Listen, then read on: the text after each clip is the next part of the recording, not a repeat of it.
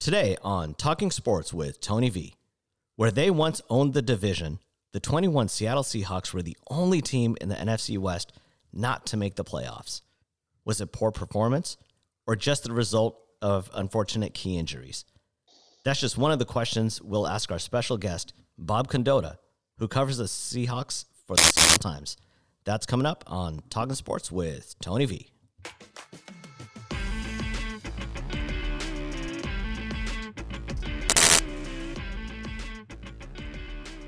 Hey everybody, welcome back with Tony V, Bob Condotta, our guest on the line. And Bob, welcome. Thanks for taking time. Dude, it's been a season. You haven't had a lot of time off. I hope you're getting a break. Is that the case right now? It's always hard to get too much of one, but they just got done this week finishing out their coaching staff and making the announcements of that. So there's been some news to follow the last few weeks with the coaching staff and replacing Ken Norton Jr. and things like that, and then things kick back up with the real heart of the offseason here really quickly with the combine and free agency starting the second week of March and third week of March, I guess, basically, and then the draft in April. So the NFL has done a really good job of creating schedule, which things never really completely end, and keeping the interest of fans alive all year long, really. They've been great at that. They've been great at that for at least 2 decades and maybe before that, especially when there's a hitch in the baseball season.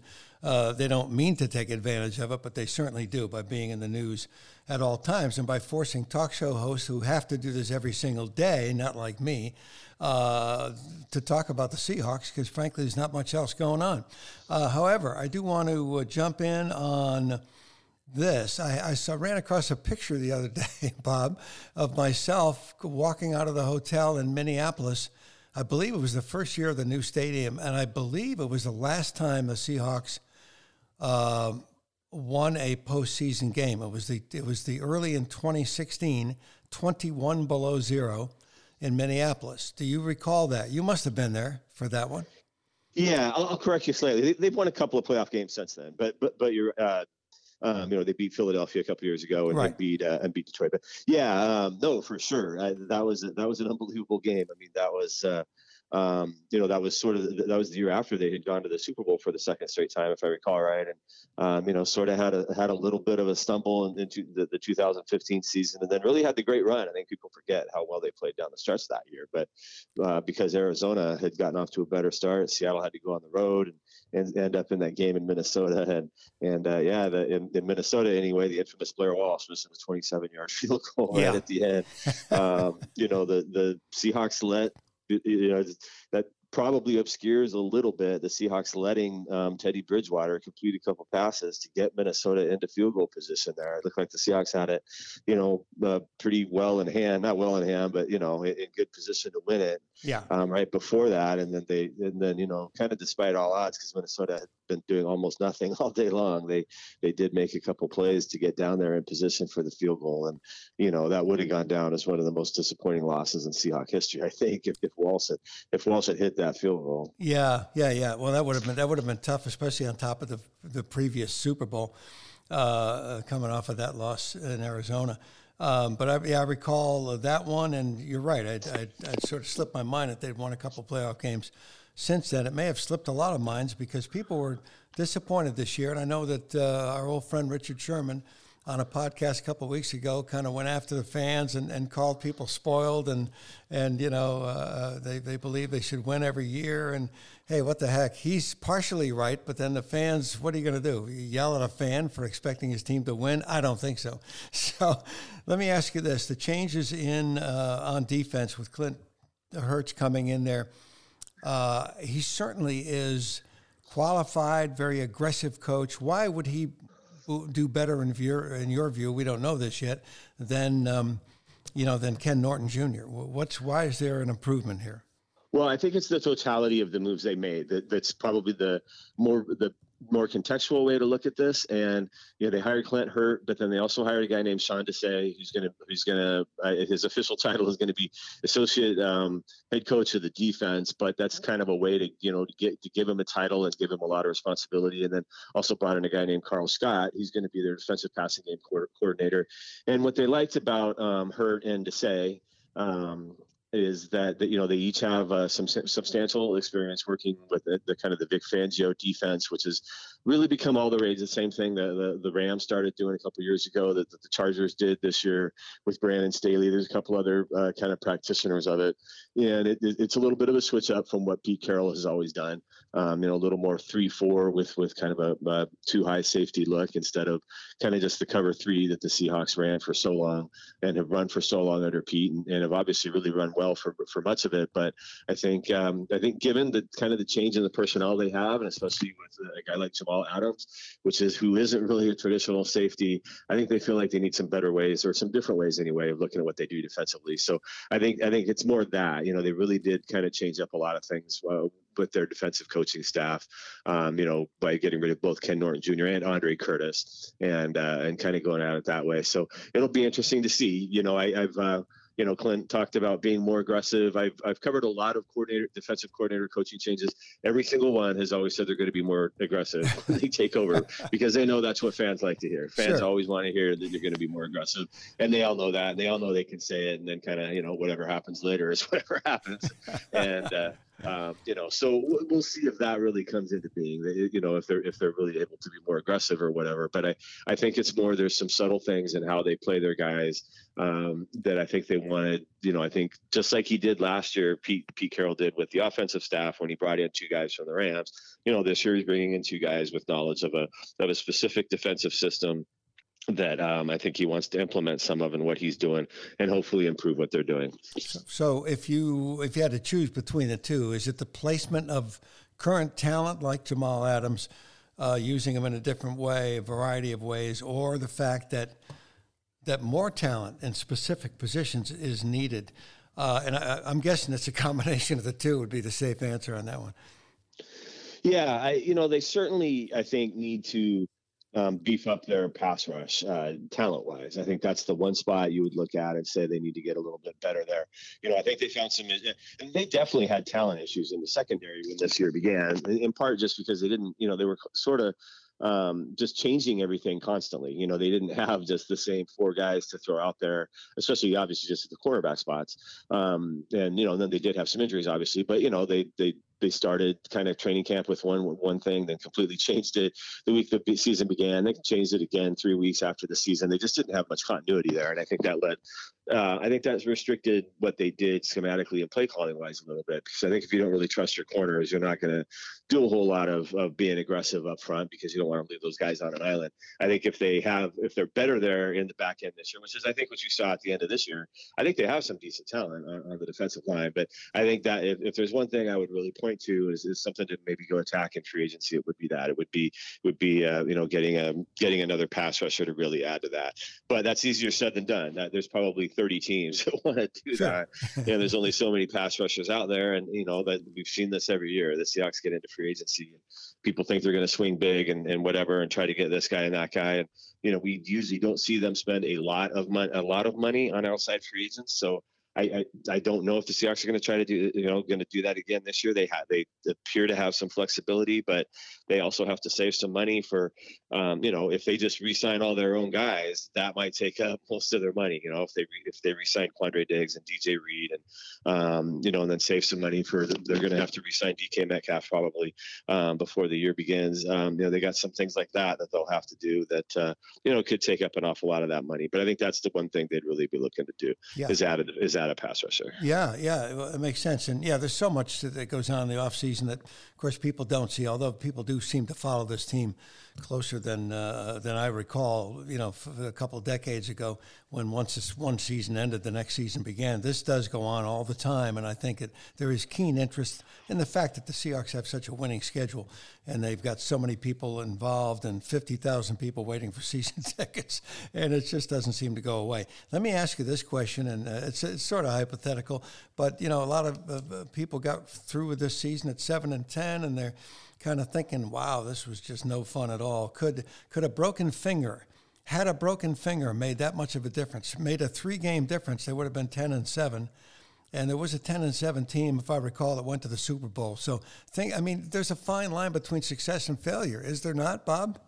Oh, for sure. And, and they lost the 5 games by 3 points or less as well. And that's something, we had seen them be so successful in close games in previous years. And, a lot of people always say that's as much luck as it can be anything else, just winning a whole bunch of close games. And maybe they were due for sort of a regression to the means there. Obviously they had some kicking, had a couple of games where Jason Myers, who hadn't missed a field goal the year before, had a couple of misses that really played key roles. And, so just some things like that happen. And you're right that in the NFL, the margin really is so thin. I think you saw that with both Super Bowl teams. Both Super Bowl teams were teams that, were a game or two away from not even making the playoffs. And then there they are each in the Super Bowl. And so I think there's definitely, there could definitely be an over analysis a little bit of that, of just being, they just got to do what the Rams did, when it's like, well, the Rams did what they did. But you're right. They had, as a lot of people pointed out, the Rams really didn't have very many significant injuries to really key players at all. They did have one, but to Robert Woods, who they then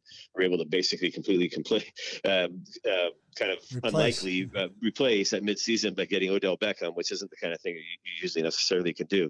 But otherwise, a lot of their key guys were able to stay healthy, and that is a really big deal, and it's really nothing you can do anything about. Eventually, sometimes injuries do happen, and so yes, for sure. In the case of Russell, I mean, it's not just the 3 games he missed, but I don't think he was really his self for the next 2 or 3 games after that, and that was really the stretch of the season where it got away from him. Yeah, that's true. Really, it was more 6 than it was 3 games. You're right. A couple of quick questions before we let you go, Bob. We always appreciate your time. You would cover the Rams issue. I was going to say, is it time to just reboot like they did? And it's easier said than done, because you got to find the people and then make the deals and all that. With the draft coming up 28th to the 30th of April, and just to refresh my memory on the picks that the Seahawks have, they traded the top 2 for the next couple of years. There's no first-round pick again. Am I right about that? Yeah, no first-round pick. They do have a second-round pick, so they'll pick at number 41. They have 6 picks spread throughout the draft. They're not going to get any compensatory picks, so the 6 is what they'd have at the moment. But 41 is probably early enough to. This would feel like another year when they would probably, last year they seemed pretty content to just take the picks they have and not make too many moves. Obviously ended up with just the 3 draft picks. I think this might be a year where maybe they do a little bit of maneuvering and try to get another couple extra picks there, because, they may not feel like there's a whole lot of difference. It's kind of been one of their philosophies, is that, 2 picks in the 60s are as good as 1 pick in the 40s kind of thing, because, sure, there's not that much difference between the talent. You'd rather get a couple of guys instead of just one, and you kind of increase your odds that you're going to hit there. So, maybe this is another year they try to do that and load up on some. But, they have, and until the compensatory picks come out, it's hard to say exactly what it is, but they basically have 4 picks from 41 to about the early 100s. And again, the full order is not set yet, but they'll have some ability there. They're not going to do anything on the first day of the draft, but they'll have some ability on day 2 to make some moves and maybe really do some things if there's some guys there that they want. All right, it sounds good. It's always a bit of a crapshoot what's going to happen between now and then, but it's we're keeping interest in that NFL for 12 months out of the year, right up through till mini camps open. Hey, here's a question that's totally out of left field. You remember Jim Mora, because he had coached. He had that couple of years with Atlanta. He came here in 2009 and was fired after 1 season. Now Jim Mora coaching the Huskies of another kind, the University of Connecticut, head coach, and he's got a huge PR thing going on there. They got a big camp coming up in April. What do you see as his future? I think he can succeed there, because it's pretty much small college ball. If he does succeed, are we looking at him trying to make a comeback, or what's the story? Have you followed him at all? Yeah, well, I don't know how small college I'd say UConn is. I mean, they were in the Fiesta Bowl about 10 years ago. That's true. Yeah, they can play at a pretty high level. I think they have pretty high expectations there. I think with how I don't know exactly how old Jim is, but I know he's basically my age because he was in college the same time I am. Yep. So I don't know that if he's necessarily looking at a stepping stone kind of job right now. I think he might be looking at just, that's a pretty good job that, they've really had some trouble at UConn the last few years. Yeah. They had some things happen there. And I think it's a program that has been successful, that is in a real downtime right now. So I think he feels like maybe it's a good time to take a place like that over, where there is sort of a commitment to football, and they can do some things, but they've been so far down of late that you can come in and look pretty good there. So I never rule out anything, that you might want to that maybe he would want to move on, but I don't have any knowledge of it at all. But other than I just, my sense is that he would kind of just be looking at this as a job that he wants to, just thinks is a good job for the now and to take. And yeah, looking at it, it's 2010, they made the Fiesta Bowl and lost to Oklahoma there. So, they've been in some high profile games, not too recently. Well, I know they put a lot of money in the program, and I think he's perfect for that program. He's kind of a hype guy anyway. They got pretty good talent in the high schools back in New England. They can draw from beyond New England, obviously, too. So I do wish him well. Besides, my entire family went to UConn. And so that's kind of a soft spot. And worst comes to worst, he gets free tickets to the women's basketball games. So and they may win a championship this year. All right. Well, hey, Bob, I appreciate your being on with us again. Have a good time. Learn all you can at the Combine, which is, I'm guessing, still in Indianapolis, correct? It is for one more year. That's actually going to be a big story, is that the NFL's talking about moving it around, and a lot of people aren't necessarily happy about that. The teams, and I think, really like it being there. If you've ever been to it, it's how they have a setup there that's really convenient for everybody. So even if Indianapolis isn't, maybe the garden spot of the world in February and March, but it's really convenient for how they do the Combine, and NFL coaches and stuff are creatures of habit. They want to just go there and do their work. They don't really care about where it is. But the NFL is, they want to try to maximize the kind of a fan attractiveness and whatever of everything. And so I think it might be moving around, but it is in Indianapolis again for this year. Well, listen, I just hope that Bob's Big Boy restaurants are still open. I don't know if it's been a few years since I've been to Indy, but have a great time down there, and appreciate the visit again. Bob, it's great to hear from you, and good luck the rest of this off season, which will then move into the on season before we know it. Okay. All right. Yeah. Thanks a lot, Tony. Okay, Bob. Take care. Okay. All right. Bye. All right, Bob Condotta joining us from the Seattle Times. And yeah, just to go over that schedule one more time, you've got your, NFL Combine, March 1st to the 7th. And then on down the road, you got your legal tampering from the 14th to the 16th. Free agents can talk with other teams. Russell Wilson bonus deadline is the 21st of March. Off-season program starts on the 18th of April. And the draft is the 28th to the 30th. Thanks to Bob Condotta for bringing us up to date on the Seattle Seahawks 2022 and 2022 upcoming season. And we are going to wrap it up for now, because football, even though they try to go all year long, let's face it, the games aren't on, so our interest turns to baseball. And so we're going to start figuring out a way to get the players to come back to work. That's it for this edition of Talking Sports with Tony V. Thanks for joining us. Have a great day.